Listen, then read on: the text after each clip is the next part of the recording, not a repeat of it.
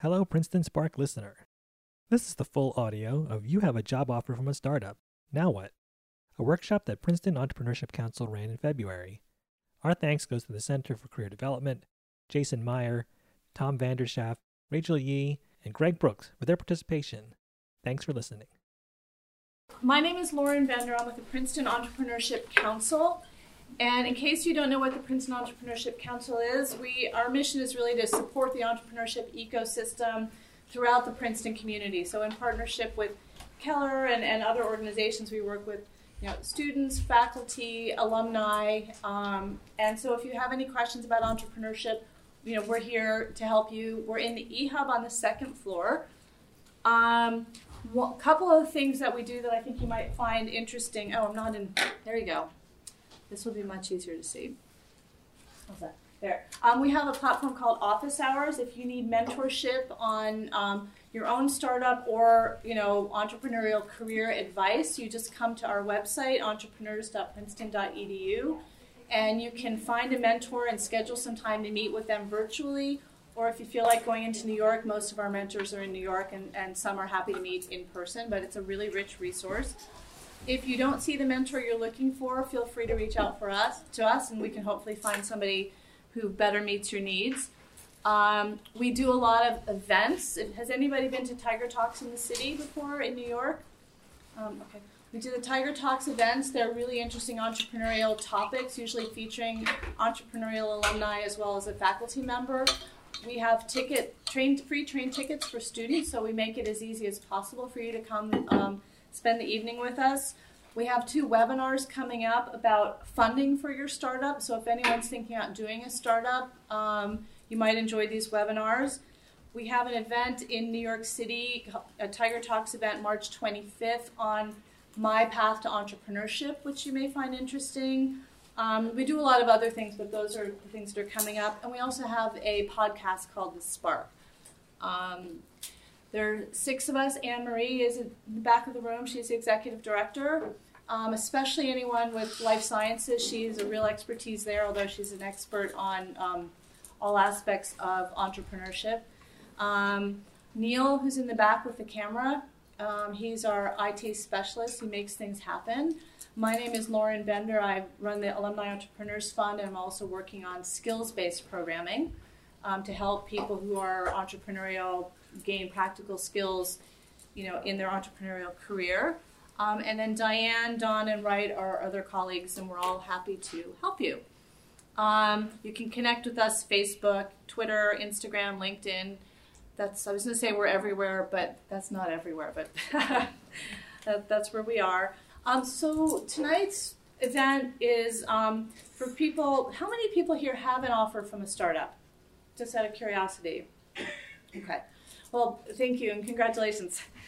So tonight's is really, if you have a job offer from a startup, how on earth do you evaluate it? It's hard enough to evaluate a regular job offer, but with a startup, you have a lot more complexities in terms of your offered equity, and you vest, and what does all this mean? What does it mean for my career? I have 10 friends who went to Facebook. I know what their career looks like, but what does this mean for me? So I'm really thrilled that we have these 4 amazing speakers here tonight. Take advantage of them. There's so much content to give you. Jason is a lawyer who works with startups and an entrepreneur. So he's going to give you just a lot of technical information that's really important to evaluating a startup. Tom is a venture capitalist. He's going to talk to you about how to evaluate a company.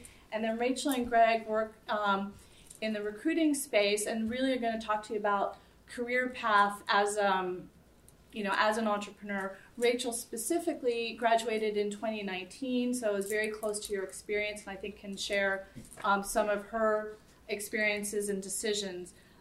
So ideally, I know you guys are going to have a lot of questions, but maybe if we could let each person give their presentation first, and then we've got time for Q&A afterwards.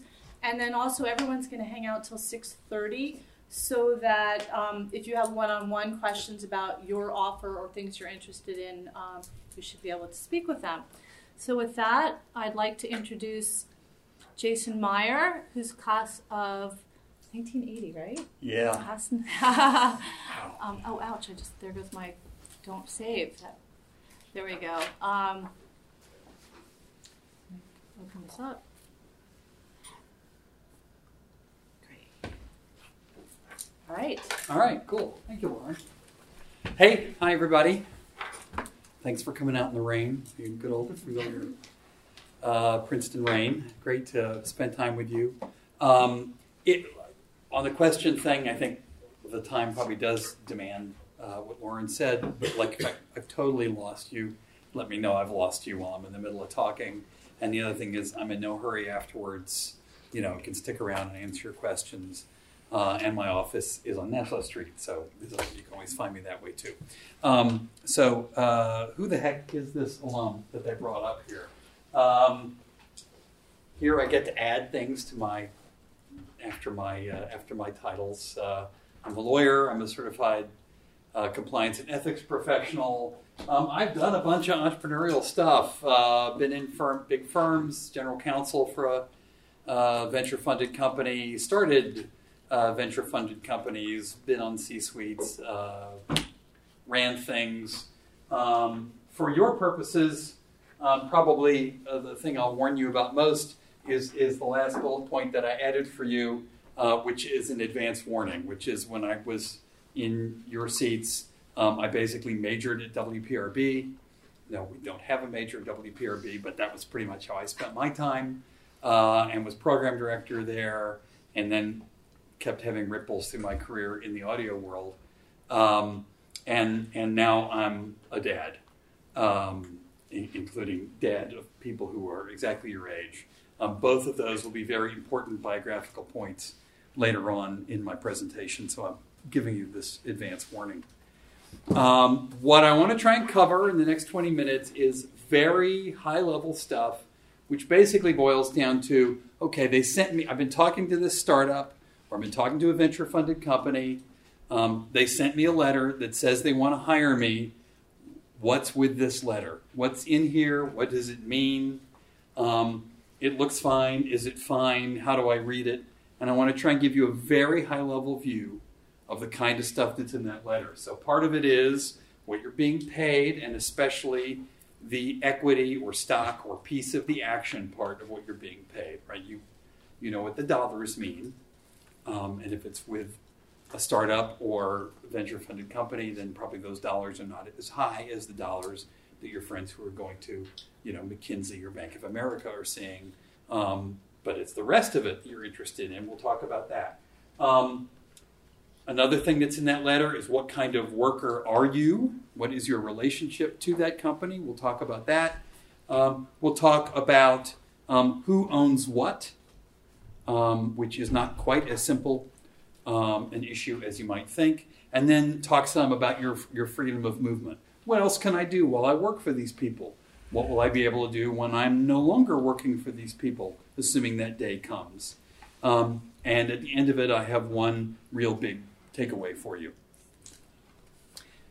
So let's start with the money. Show me the money. Okay, well, the letter's going to say for a base salary of X, and you'll probably figure out what that means. And it'll say you're entitled to some benefits, or it won't, and that part will be pretty straightforward.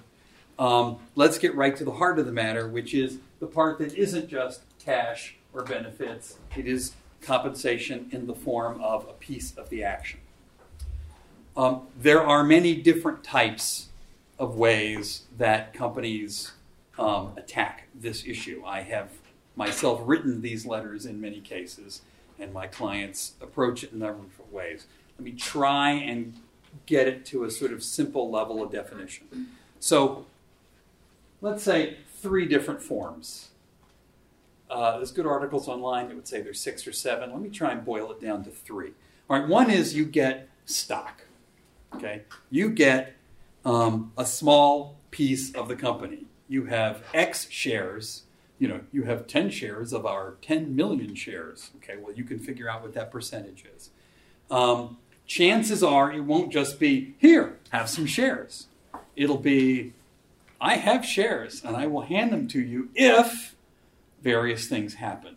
That would be restricted stock. So if you see phrases like restricted stock, they're talking about handing you those shares when something happens. So we can talk about what those some things are in just a minute. Another form is stock options. And for anyone who has seen The Social Network or any other popular accounts or been in this world, right? We all think options. I want options. So they're giving me options. Your friends are asking, do you get options? What the heck are options? Okay. Options are basically the right to buy shares of stock, to buy a piece of ownership for a certain price somewhere in the future.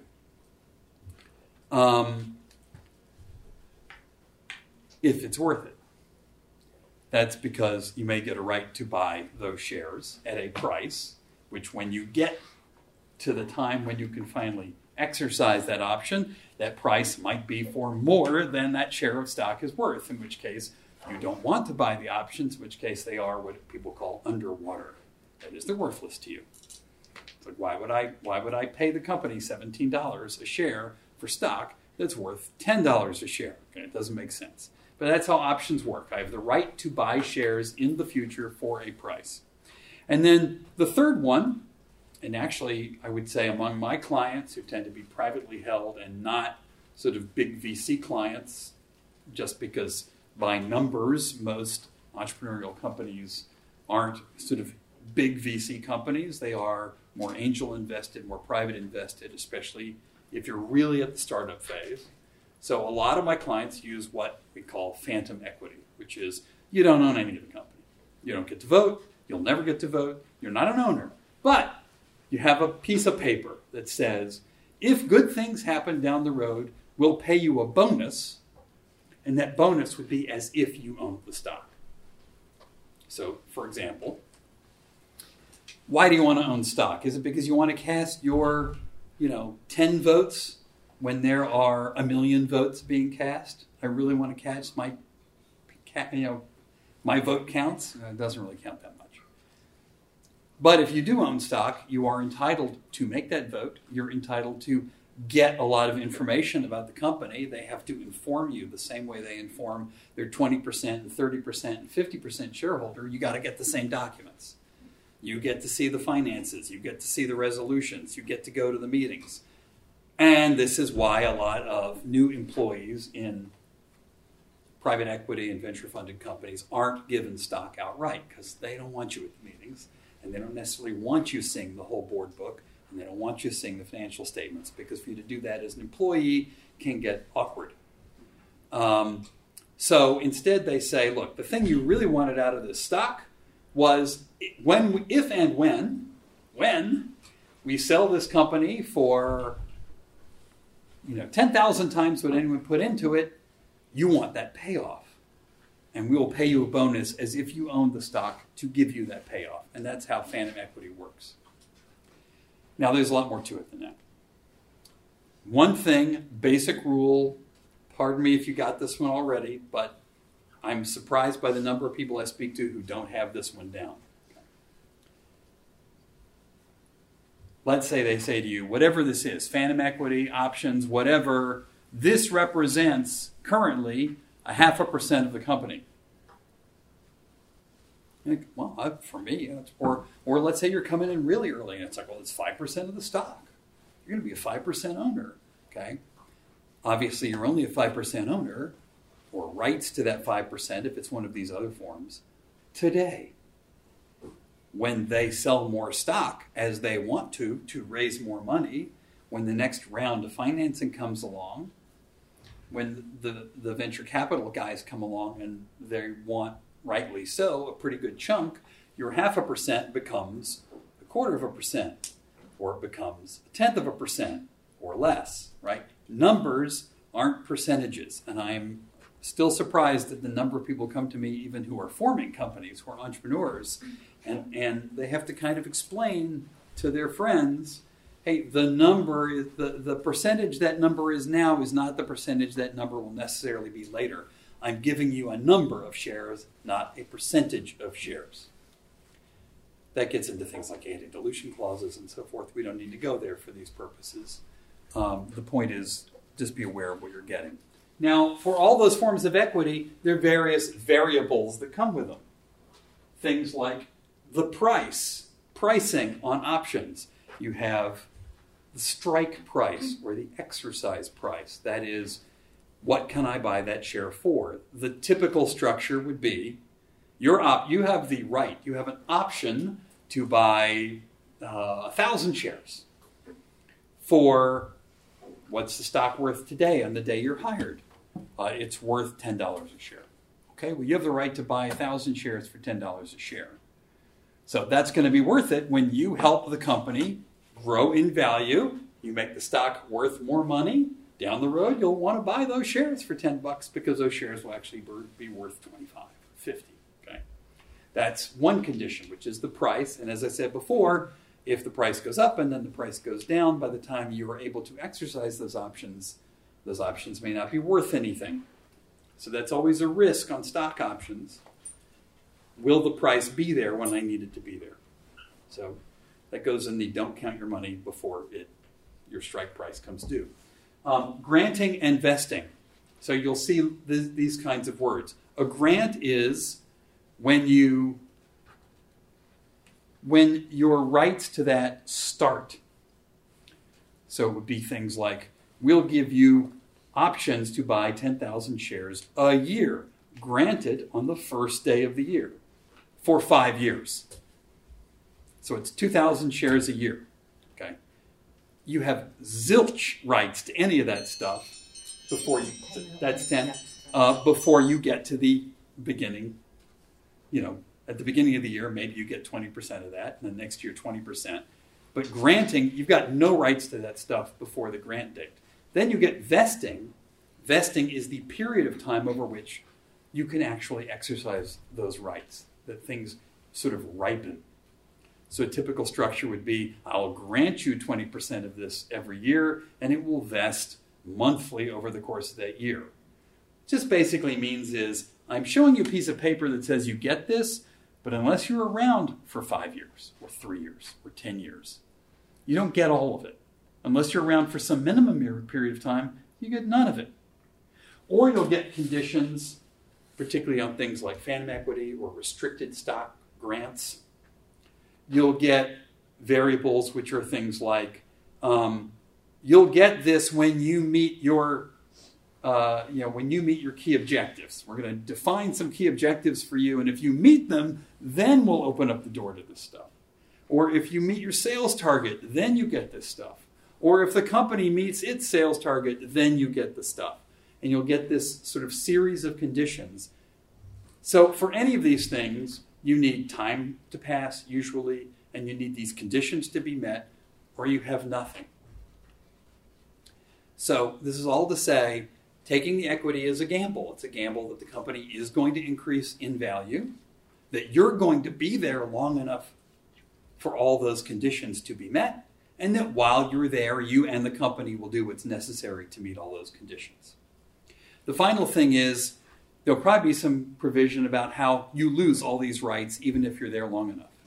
For example, on phantom stock options, it might be, but you also have to be an employee when we sign the contract saying we're going to sell the company.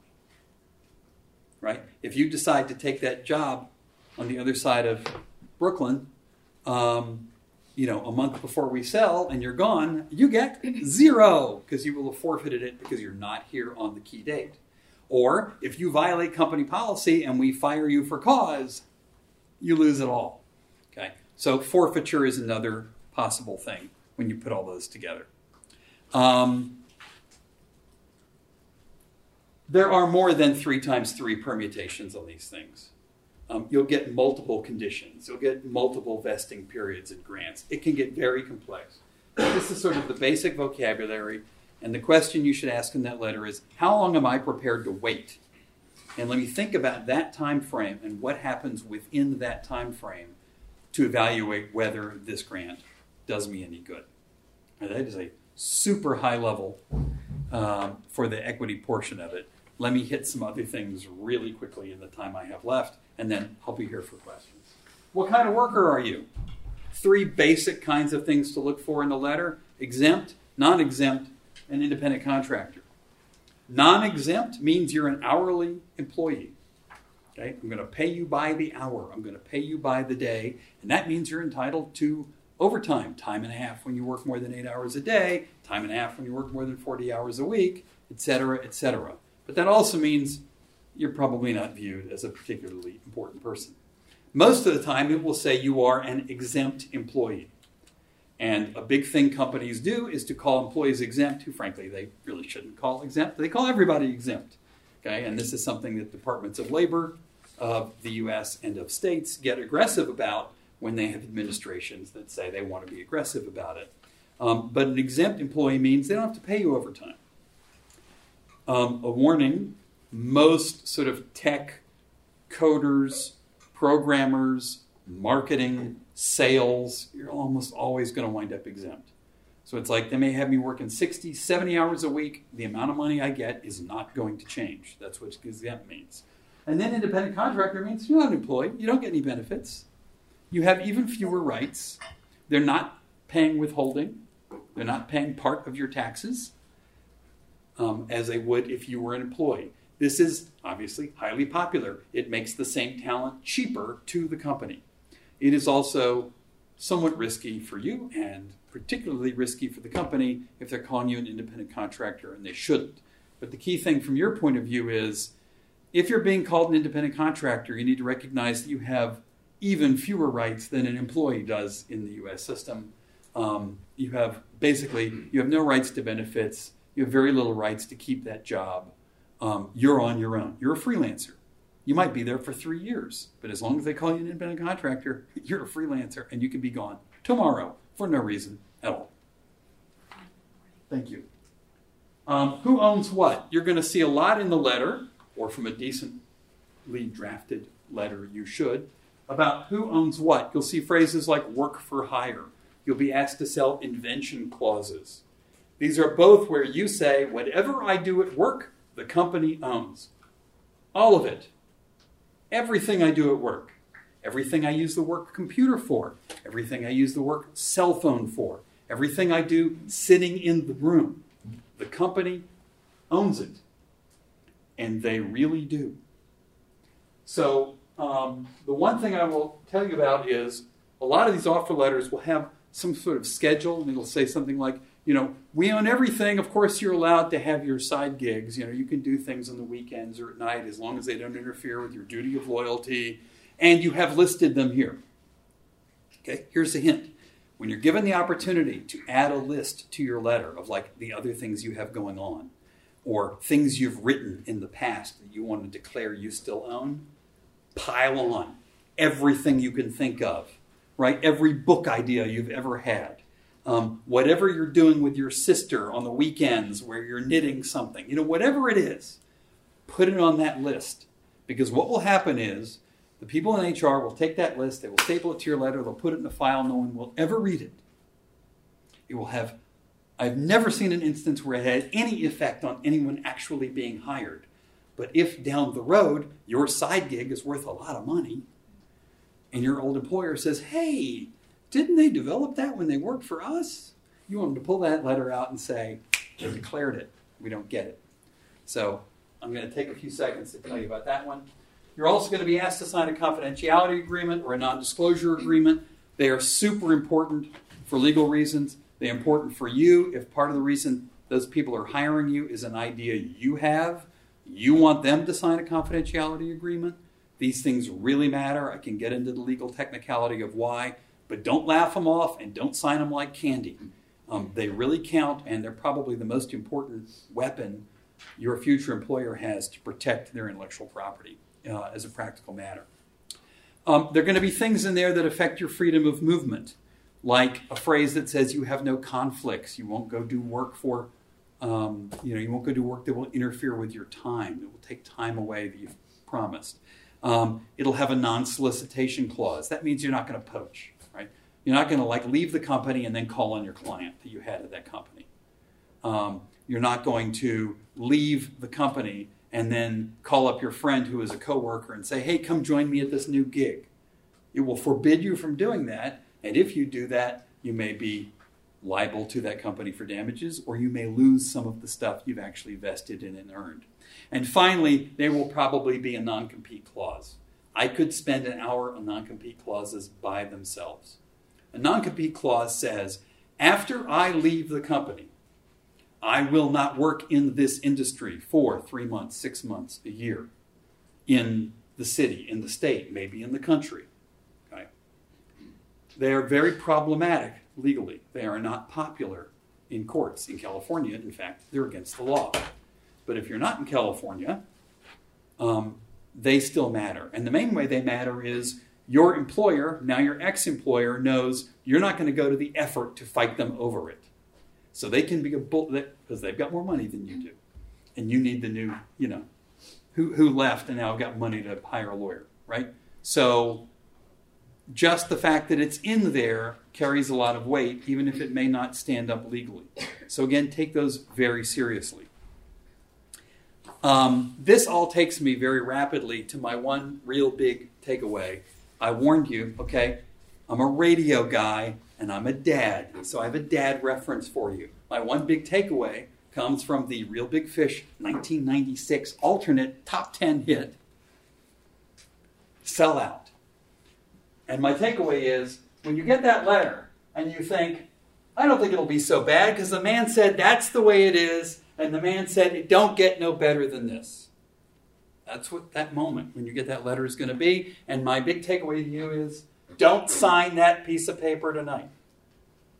Does anyone know this song at all? Right? It's completely... Come on, it was in Real Skate Adventure. It was in FIFA 2K. Come on. All right, thank you. Look it up, okay? Like I said, I'm a PRB dad. Okay, what can I do? Here's the bottom line. The bottom line is, you can tell from my rush through years of legal training that there's a ton going on in that offer letter. It's a lot of terms. There's a lot of things that are technical. There are a lot of things that look super important that aren't really going to wind up making that big a difference. There are a lot of things that are snuck in there that will make a huge difference. Okay? Get someone to read it with you, preferably a lawyer who knows what they're doing. Okay? It's worth it. This is your career. This is your salary. And it could also affect what you do later on. If nothing else, my office is on Nassau Street. Come see me. I'm happy to take a look at it, and then we'll see if you need any more than that. But find somebody. Go to Career Services. Get someone else to read that letter, because there's a ton going on in it. Don't sign that piece of paper tonight. Get some advice. Okay, thank you. Great, thank you.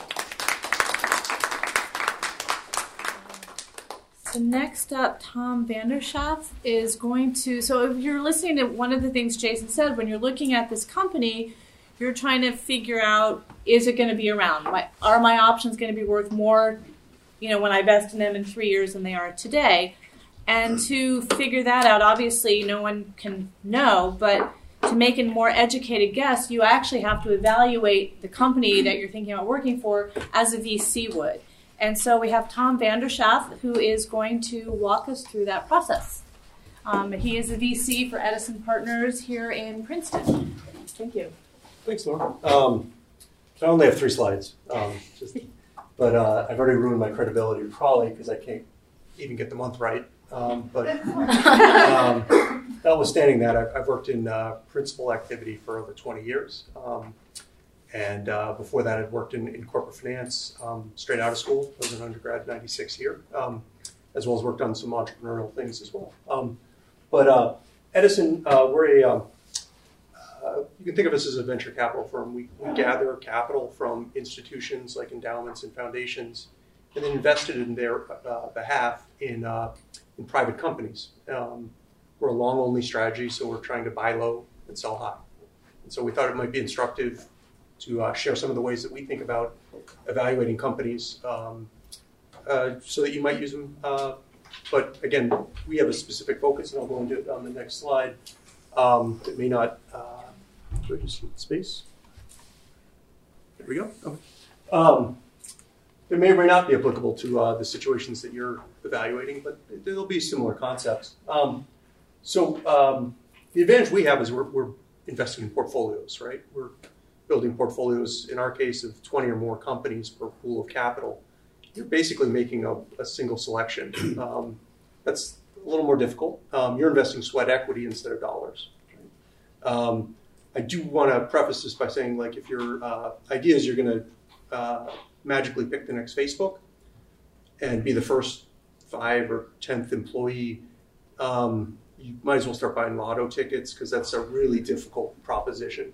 There's a lot of other reasons to go to startups, but the likelihood you out of the gate pick something that's life-changing in an economic sense for yourself is relatively low. So you should bear that in mind as you go through your thought process. But there's lots of reasons to work with startups beyond just pure economics. But in terms of Edison's positioning and the kind of things that we find attractive, so we're a growth equity investor. We invest in companies that have already had some commercial traction. We look for companies in the B2B space, which means they sell solutions to businesses. Their customers are businesses. And so we partner with entrepreneurs to help build those companies more quickly because they may have had a good deal of success, but they're struggling with how to build out their management teams or grow more quickly. It's a stage of evolution in many companies where they may get to 5 to 20 million in revenue and then need a partner like ourselves to help grow more quickly to higher goals. So we're not a startup investor in the pure sense of the sort of industry parlance, which is a startup is basically pre-revenue and a few employees most often. But there are also startups that can be thousands of employees, like Tesla, right? That was a startup, consumed millions, hundreds of millions, and then billions of dollars quite quickly in just a very short period of time. That's only to say there's lots of different kinds of industries and startups that you can explore. The way that we look at an investment, and you look at, again, we have the advantage of looking at several hundred for each investment that we make. We look at different criteria, different aspects of the companies to better understand what fits well, either in terms of a return profile or a risk profile that we prefer. And so these are some examples of things that we look for that may or may not be applicable for you, but we're usually the first institutional capital investing in a company. That means that they've been quite creative to get to where they have gotten to with little to no backing from others. That's usually a sign that the entrepreneurial team that's there has a lot of stick-to-itiveness and is well versed in their industry to build something of value with little to no outside help. We're often fairly active investors, so a key part of our evaluation is how well are we going to partner with the folks that are building the company, because we're not day-to-day operators in the business. We're partnering and working as advisors with people, which is a bit of a contrast from, I think, the decisions that you are thinking about. But very similarly, I think you're going to want to focus most of your attention on the people that you're partnering with to get a better sense for who they are and what they'll be like to work with. But also, I think a part that's probably applicable for both investors as well as employees, how much are they going to invest in you in terms of your learning?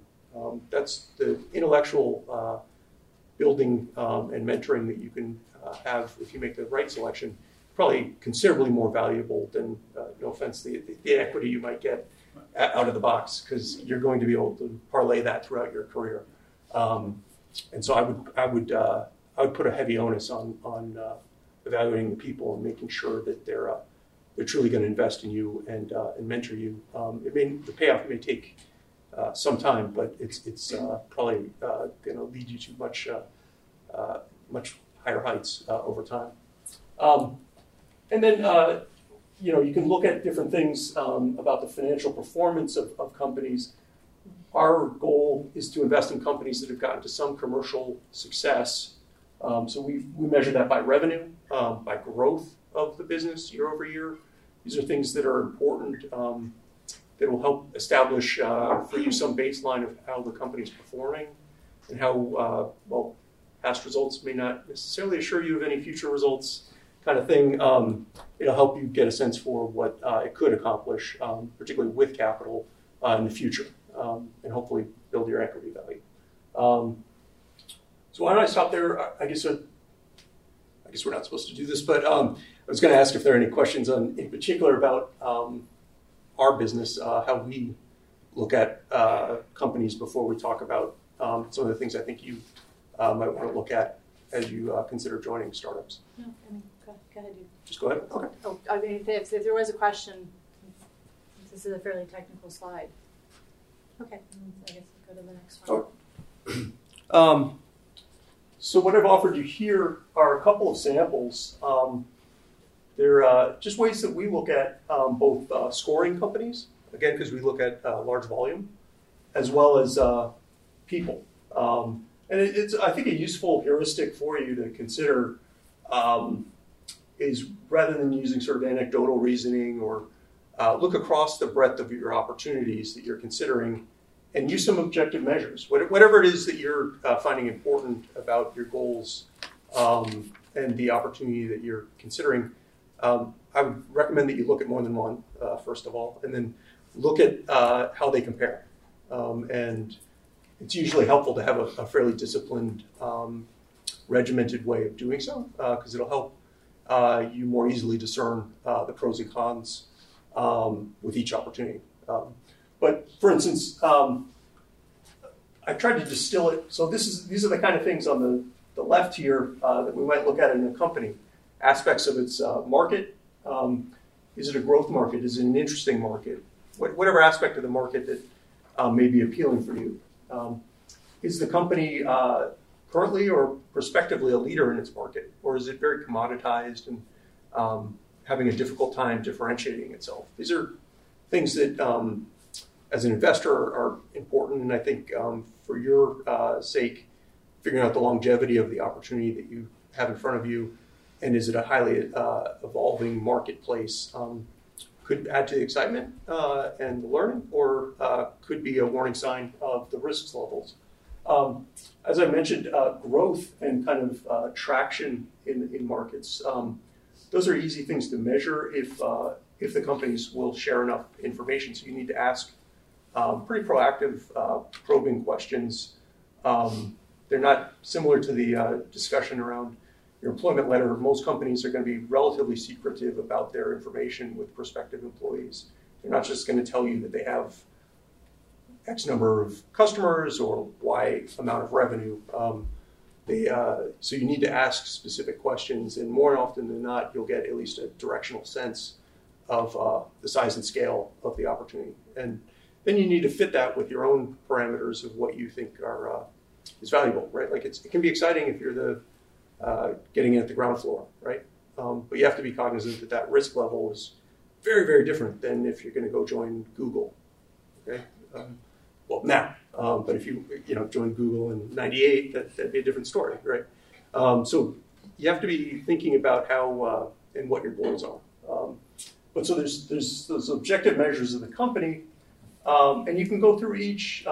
As an investor, we go through pretty extensive looks at each functional area within a company. That may be germane for you, depending on the role that you're deciding upon in the company. So if you're doing something like development, you'll probably want to get into a good deal of detail about their product and their architecture and their plans for the future. But similarly, that may not be all that terribly interesting if you're anticipating joining a go-to-market function, like sales or marketing. So I think these are fairly obvious things, but you want to learn as much as you can about the specific role and the department that you're joining. If I could reemphasize one critical point, though, it's mostly about the people. The thing that you should probably think through first are your goals, right? I just listed a few. I think it's not all that terribly different than any other job search, right? You're going to want to figure out, is this going to be a learning experience? Is it going to be intellectually challenging or stimulating for you? The good news is most startup ventures are, often as much by mistakes made and trying to recover from those as by success, but it's still a pretty neat space in which, in general, the opportunity to learn from mistakes is not like a lifetime penalty, right? You're not permanently struggling in an industry if you're marked by a failure. In fact, in some of the more entrepreneurial networks, it's sort of a badge of honor to say you worked at 3 or 4 failed companies. But that's not really what you want to do, but it's still some good learning experience. And then, so that's the kind of learning experience. Another key attribute could be, again, related to the people. Are these folks that you could envision working with quite some time? Are they going to afford you connections that are of value to you over the course of your career? This is one that I personally didn't think heavily enough about when I came out of school, and I was just fortunate to fall into good relationships with people.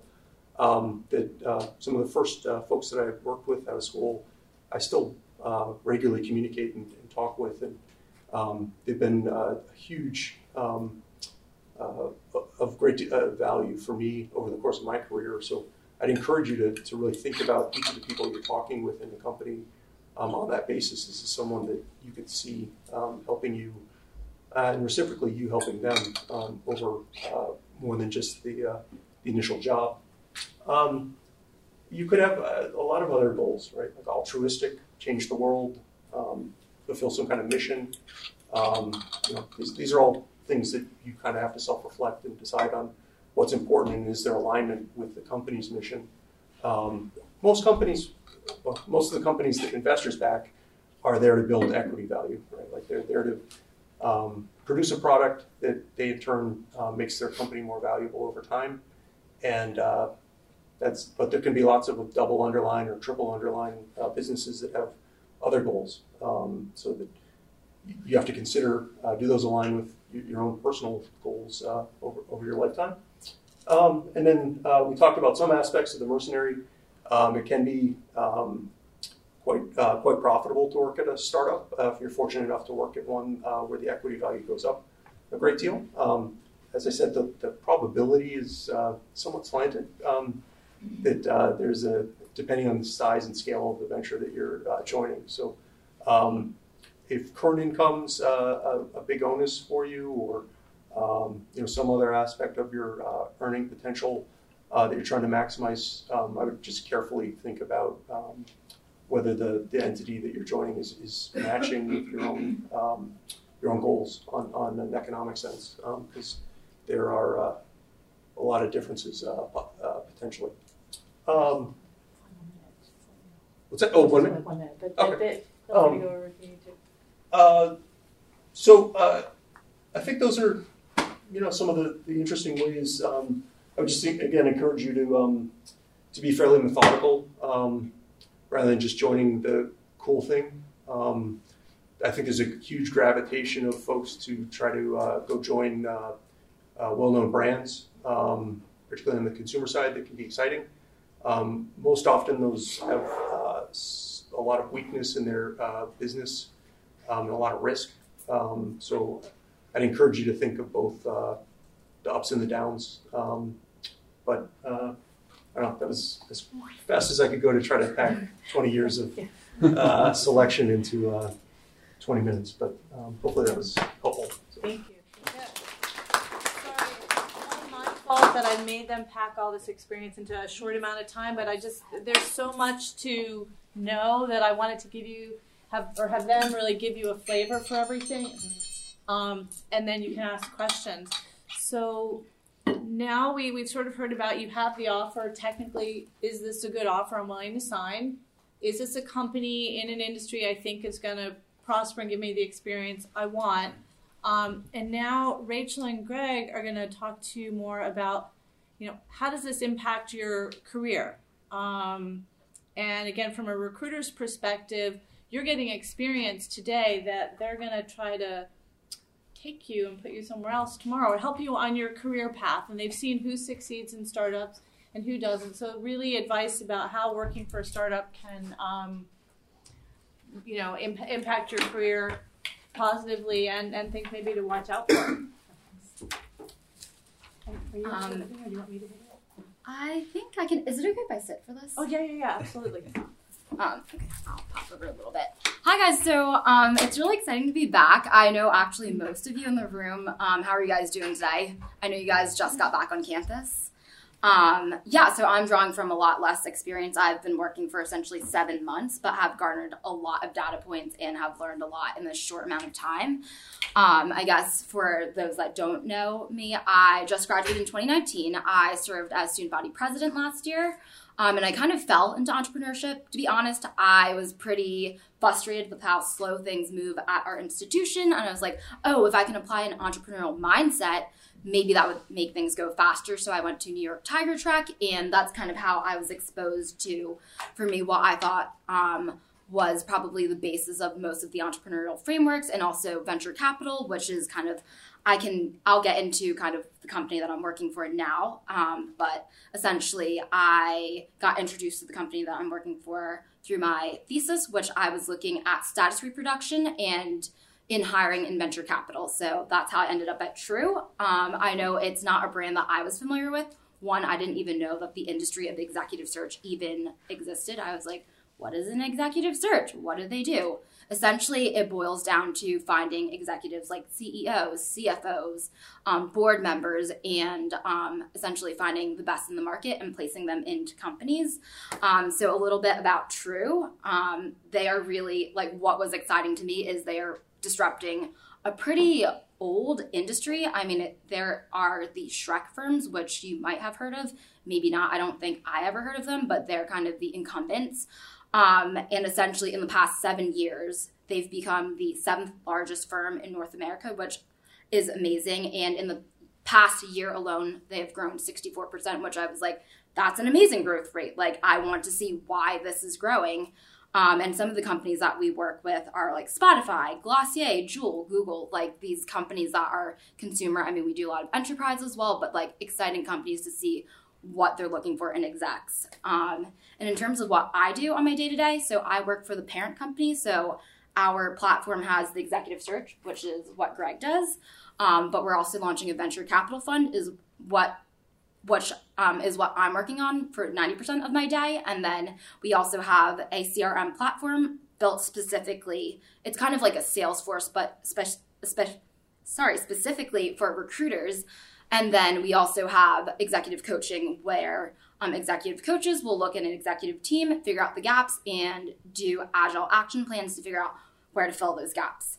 So that's essentially what I'm doing now. And Greg, do you want to give a little intro? Yeah, absolutely.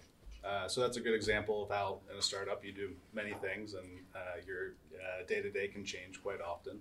I'm on the recruiting side of things. So when I started, we were doing quite a bit of strategic hiring. So really anywhere from a high-level individual contributor up through VP and then into the C-suite. And one of the things that I think we hope to bring here is kind of the recruiter lens. When we initiate with one of our clients, obviously there's a end role that needs to be filled, and there's a skill set behind it. But typically there's different types of profiles that could potentially fit. And so what we do is chat with our clients throughout the course of our search about those different types of backgrounds and see what resonates with them. And oftentimes it's kind of an evolving process. But I think at the end of the day, what we've seen is people be successful who have taken many paths, whether they be startup to startup or large company to startup or somewhere in between. And we work from companies anywhere from seed stage up through public. Typically they're in the technology sector, but that's across all practice areas. So hopefully we can bring some sort of a lens in terms of the path you choose and how you'll be able to maneuver moving forward from there.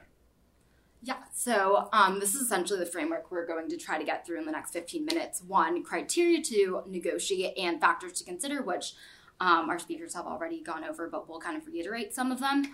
Kind of long and short-term benefits and implications, and then personality factors to consider when thinking about should I join a startup in the first place, and then go through some possible career trajectories and exit options.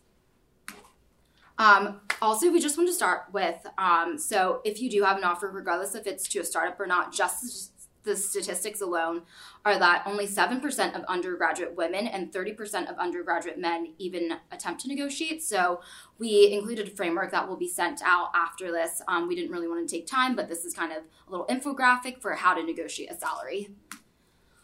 So in terms of things that you can negotiate with a startup offer, things that I didn't even think about, you can look at your offer acceptance deadline. I know some companies send out exploding offers, which can put a lot of pressure when you're kind of navigating different offers. So that is something you can always negotiate. Location, that definitely depends on the company, but that's something that you can negotiate as well. Start date, my start date was set for 4 days after graduation. I pushed it back. Base salary, bonus structure, even a relocation stipend, that's something that people don't often think about, but that is a cushion to get you started. Fringe benefits that are like health related, look for healthcare.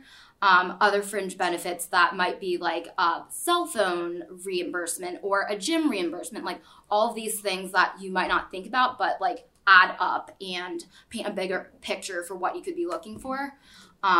Equity, which has already been gone over, and even continued education. Like our company pays for up to, I believe, $5,000 of continued education. So I took a class on machine learning this fall, and I'm going to continue taking classes on my own time because I can get paid to learn. So that's something you should continue to keep in mind. Other factors to consider when you're thinking about your overall, offer is think about the product and the team. The people that you'll be working with, I love the people at True. Like, honestly, it's awesome that Greg has come with me. But like, I really look forward to going to work every day. And that's not something I thought I'd be able to say. Even thinking about your commute, if you're going to be commuting into SF, like think about like, if it's an hour and a half commute, like, is that important to you? Like, what kind of time do you want to be spending doing that? In terms of growth, thinking about your personal growth within the company, as well as your professional growth, which I would say later we can talk about that and break them into two separate pieces. Also, even articulating what your concerns are is a really good exercise because maybe that's an area where you can continue to monitor within your first year. Vacation, PTO, this is something we can probably talk about as well, but a lot of startups offer unlimited PTO. I think that is a double-edged sword. A lot of people end up not even taking vacation time off when they have unlimited PTO, but that's something to consider. And then thinking about your criteria and roadmap for promotions, like ask about that. Know what the next steps are. And if they don't have that, maybe creating your own structure. And at the end of the day, it all comes down to a gut feeling after analyzing all the data points. Okay. And I think just like an overarching part on all those points is sometimes it feels like you shouldn't ask these things or you shouldn't bring them up. It's going to be a negative. But I think oftentimes in a startup, if you're having the foresight to think through these things, they're going to be looking for individuals that are thinking outside the box and are not just going with the status quo. Because I think ultimately, your day-to-day, there's going to be a lot of kind of figuring things out. And maneuvering. So if you're coming to the table and you know what your ideal situation is and you're showing that you're already maneuvering, I think that that's generally a plus. Some things to consider. There's obviously pluses and minuses with anything you're going to do in life and especially in your career. So just kind of taking a look at breaking down early versus later in your career if you do choose to go to a startup. If you go to a startup, one of the big benefits and really what should be a driver for you is the immediate impact. So it's going to be a small team. You're going to be tasked with a lot of things. Typically, every day is going to be a little bit different. If you're the type of person that wants to be able to get in and kind of work hard and solve some problems to really move the needle, you're probably going to have a better opportunity to do that in a startup than a larger company where you're often going to be working within a framework that's already been established. With that, I think that there are, some cons that come with it. Obviously, work-life balance is going to be a consideration. People in startups are working often very long hours through the weekends, et cetera. So, with those benefits, you'd have to consider that. But there are other, positive upsides, including, it's a high risk, high reward situation. I think we've talked about kind of the financial implications or the ability to grow a company, which is always a nice thing. So, ultimately, if you are putting in long hours, hopefully there should be some sort of payoff. You're also getting exposure to a lot of different components of a business. So if you're not quite sure what function you want to be a part of, if you're starting a startup, you're probably going to have a chance to get involved in many different components of the business. I think Rachel's a really good example where she's come in and there's been pivots in the things that we've done, and she's kind of rolled with the punches and really contributed across different revenue lines for us. The other thing to consider is that if you do join a startup and you're brought in for one specific thing, there's a possibility that you do get a little bit pigeonholed into one thing. So if it's a business focusing on one thing and you're working on one component within that business and you continue to go down that road, typically a startup is going to be somewhat unique by nature. So when you look to move from that company, if you've only been focusing in one niche in a niche business, then you're going to have to find a way to kind of expand out of that, which we'll kind of get into a little bit later. Later in your career, I think that there's a lot of pros, especially if things are successful. You're better equipped to start your own company. We see a lot of folks that are part of a business that scales successfully, and then they may decide that they want to go back to another business that is looking about the same as the one that they started, and they want to scale again. Other people say, I've already done this work, we've already scaled it, I'm ready to move on to a more mature company. Perhaps I can consult other businesses, so you do have some options there.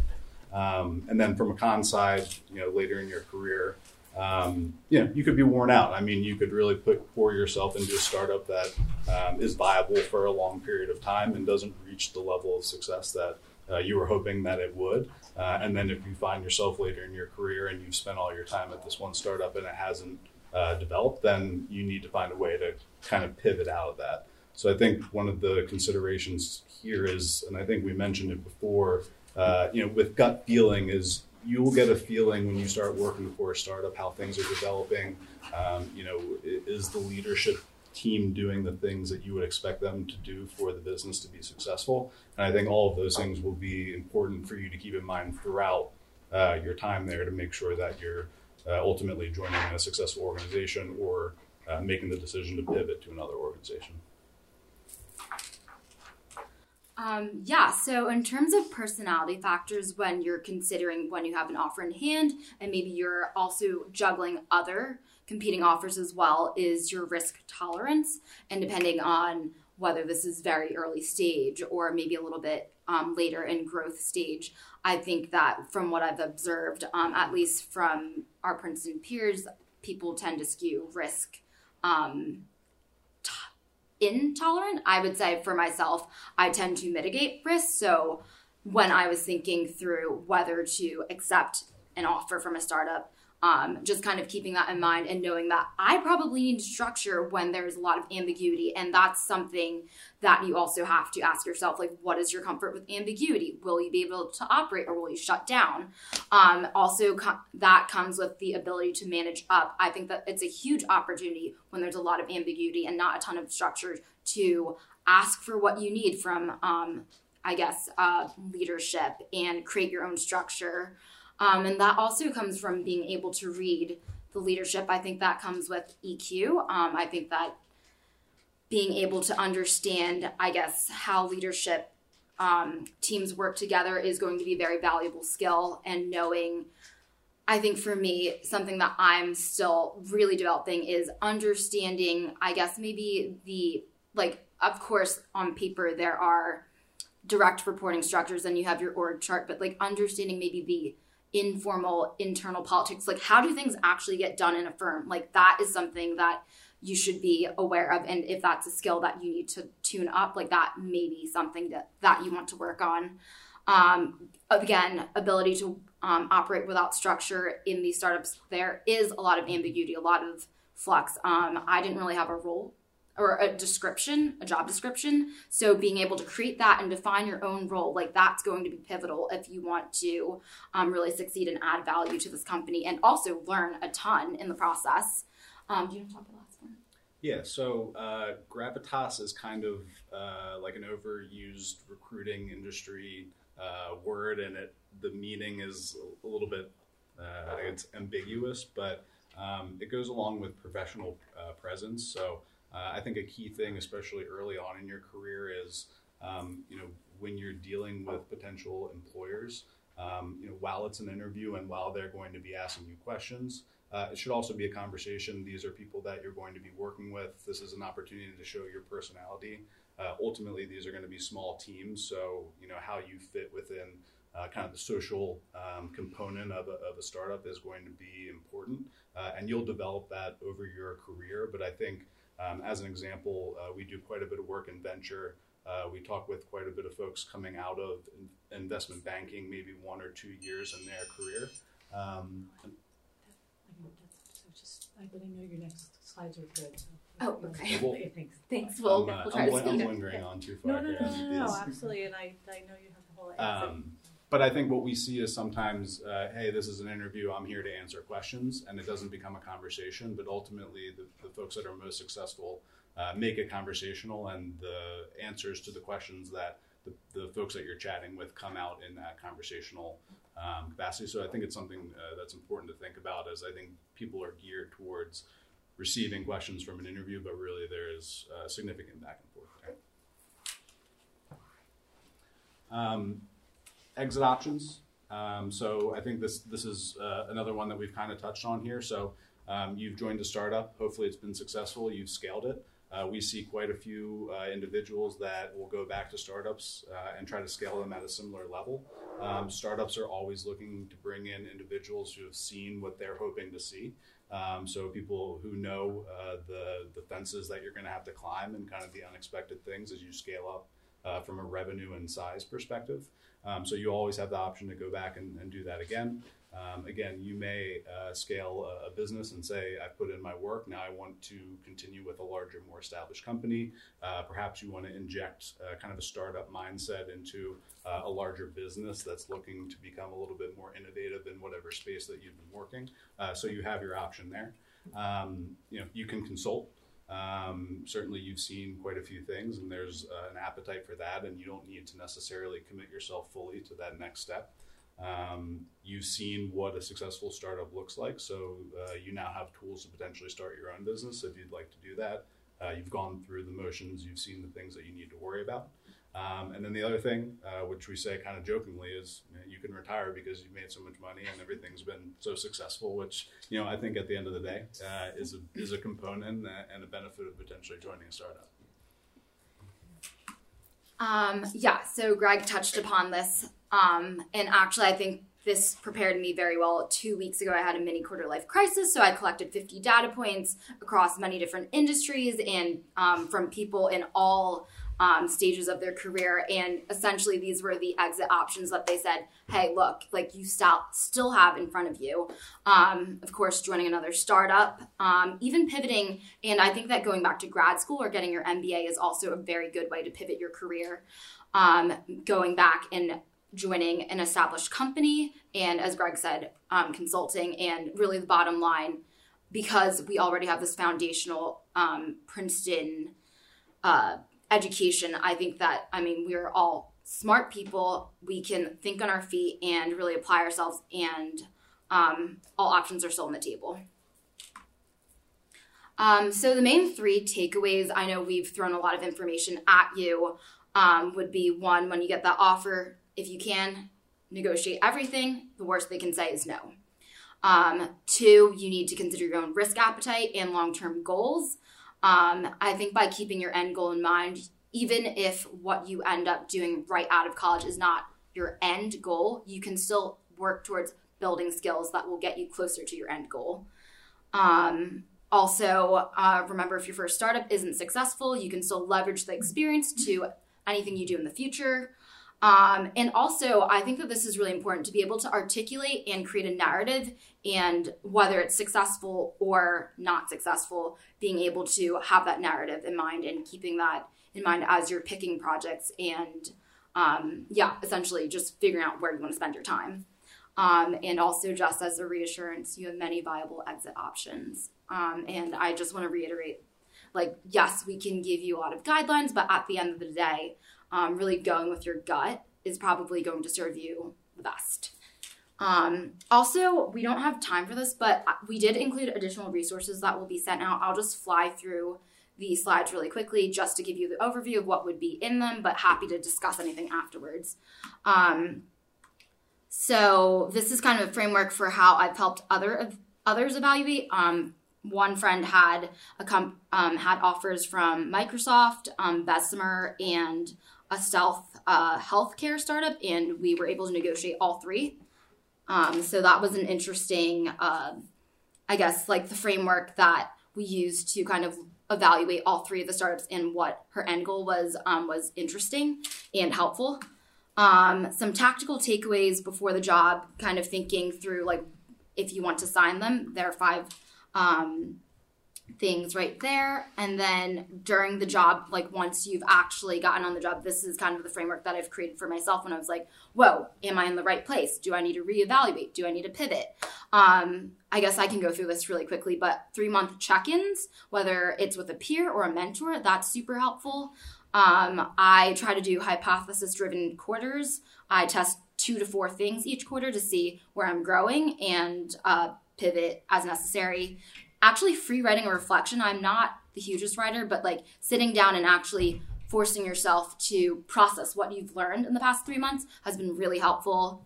Also, creating a 1-page executive summary. I think this not only helps with when you have to update your resume, but being able to remember tangibly what have you contributed to the company, whether that's high, low impact, you can evaluate that.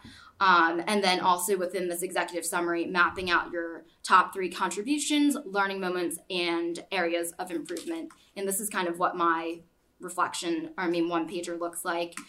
And then, I think we can probably stop here, but if you have moments of panic or doubt, which may happen from the people I've talked to that have worked in startups, that is normal, and it's good to be able to take a step back and be like, hey, look, yeah, there's a lot of ambiguity and might be really overwhelming right now, but I can structure this, and so this is kind of a framework for how to deal with that. Perfect, thank you. And if anyone is in here who didn't sign up, come give me your email address, because our presenters have all generously agreed that we can share their presentation. So if there's something that you missed. So why don't we open it up just to a couple of, questions to the whole group, and then we can mingle a bit. Yes? I have a question. I think it's applicable to everyone. Something that I personally don't really know how to think about is how to negotiate salary versus equity, and if it's ever worth it to take more equity and a salary cut, because I don't really know how to think how much am I worth to this startup?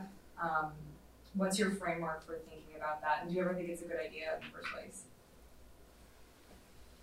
Well, I'll take a first shot, but probably all have our own perspectives on it.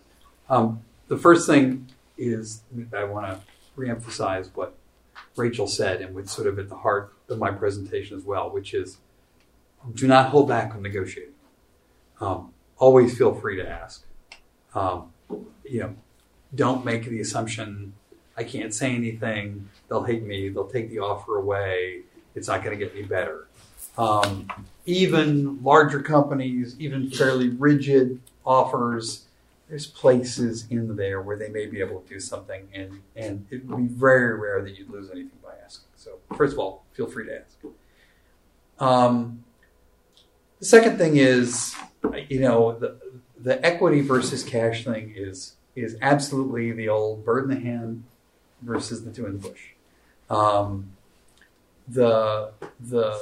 There is I think, a sort of natural risk among people with an entrepreneurial mindset. It's like you want to go for broke, you want the equity, you want the big payoff. You'll always, one of the things I talk about is different risk profiles, as Rachel did too, right? If you have an entrepreneurial mindset, you have a different approach to risk. And one of those things is you'll always bet on yourself. That's what makes you an entrepreneur. Always take the bet on yourself. There are a variety of reasons that have nothing to do with you why your bet may not pay off. So number one is you got to make sure you can afford it. And these days, with affordability, especially with housing and student loans and things like that, thankfully, maybe student loans aren't as bad here as they are other places, but that is a real factor. The second thing is, I have to say it took me decades to understand this, which is never mind what they can find out about your job history, never mind anything else. The salary you get is the building block for the next salary you get, and the next salary you get, and the next salary you get. So you accept a lower salary somewhat at your peril for what will happen to you in the future. And I guess my third answer would be, given all the ways that equity may not come ripe, if you decide to trade for equity, and actually I think the more likely thing is you've got two offers, and one is more equity rich and the other is more salary rich. That's where you may want to play with when do I actually get that equity in my pocket? How long is it going to take? What are the conditions for it? What are the risks it doesn't come due? So one difference may be, are we talking options or phantom? Or are you actually going to, am I really one of the first 10 people in? You don't think you can succeed without me, in which case, put up now. Let me see that equity now. Make me a shareholder, a real, true shareholder who can come to meetings and vote. So the quality of that equity would also matter. I think he answered that really well. Yeah. Other questions? I saw another hand. So I'm a PhD student here. I haven't get a full-time offer yet, but I did have some internship offer previously. Mm-hmm. My experience with HRs are not good. They're not very responsive. For example, when I get the internship offer, their deadline is very close, and I have a lot of other interviews going on. I don't think I can make a decision at the deadline. So I emailed the HR immediately. I say, can you extend the offer at least like 2 weeks or something? She never replied back, although I followed up like twice. She finally replied after the deadline. So although we said there are so many things can negotiate, but if they don't respond, what should we do? Well, I'll jump in. Go ahead, please. I guess the one thing I'd give you confidence in is that this is one of the most extraordinarily tight employment markets ever. So I'm not sure I'd lose that much sleep over the circumstance you're describing. But if someone's not communicating with you, that sounds like a pretty good signal about how they treat their employees. Mm-hmm. And so there's lots of things you should interpret about their approach that should influence how much you actually invest in that. Mm-hmm. Yeah, my mother-in-law is a real estate agent, and from that perspective, she taught me a rule that I keep thinking about. I thought about again, which is basically before you close the deal, that's as good a relationship as you'll ever have.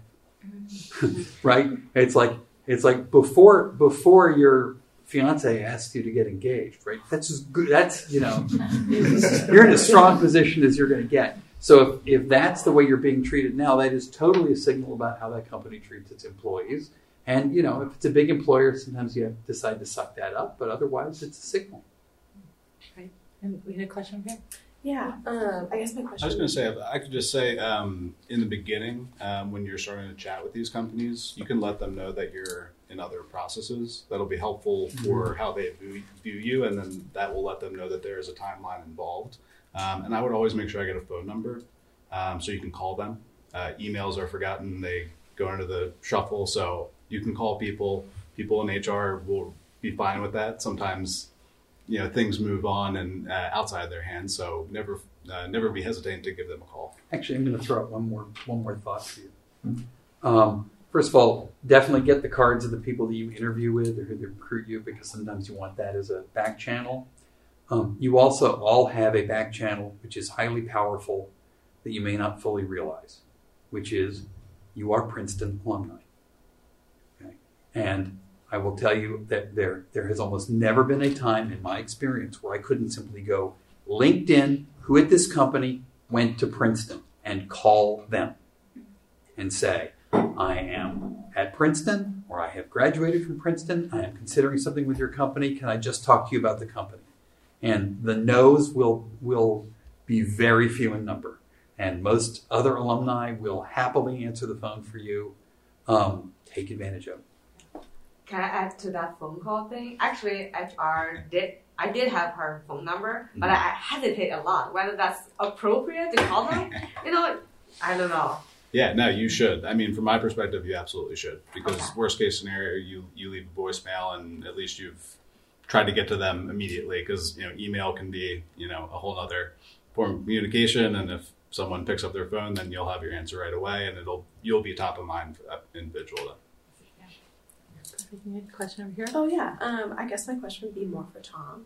So if you're looking at a startup and you're evaluating based on criteria like how much revenue they have, like what their growth rate is, but that information is not always publicly available, like you guys mentioned. What source do you look for to give you the hardest data you can find on the future of the company? Is it Crunchbase? Sometimes people debate the weight of the valuation of the company as a good sign as to where it's going. Like, what is something that you can grasp onto?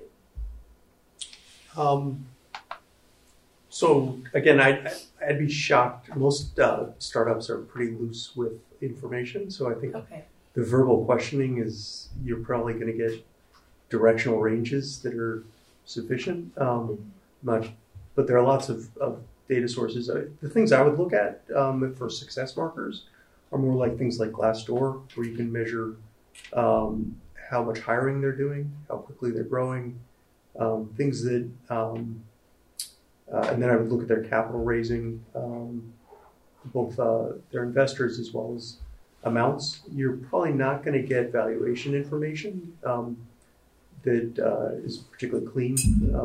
That's data that's usually not widely shared.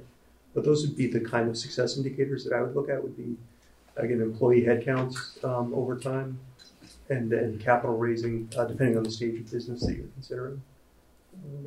Thank you. Awesome. We're getting towards the end, so I want to make sure you guys have enough one-on-one time, because I'm guessing some of you in the room may have one-on-one questions. But as I said, I will send out the presentations to everyone who registered. If you didn't register, come find me and give me your email, and I'll add you to the list. I want to thank our speakers, especially Rachel and Greg, who drove here in this terrible, terrible weather. And you guys did drive here, but from a little bit less far away. But I thank you very much anyway. I would have walked. I did walk, but only because Neil shamed me into it. I had an umbrella.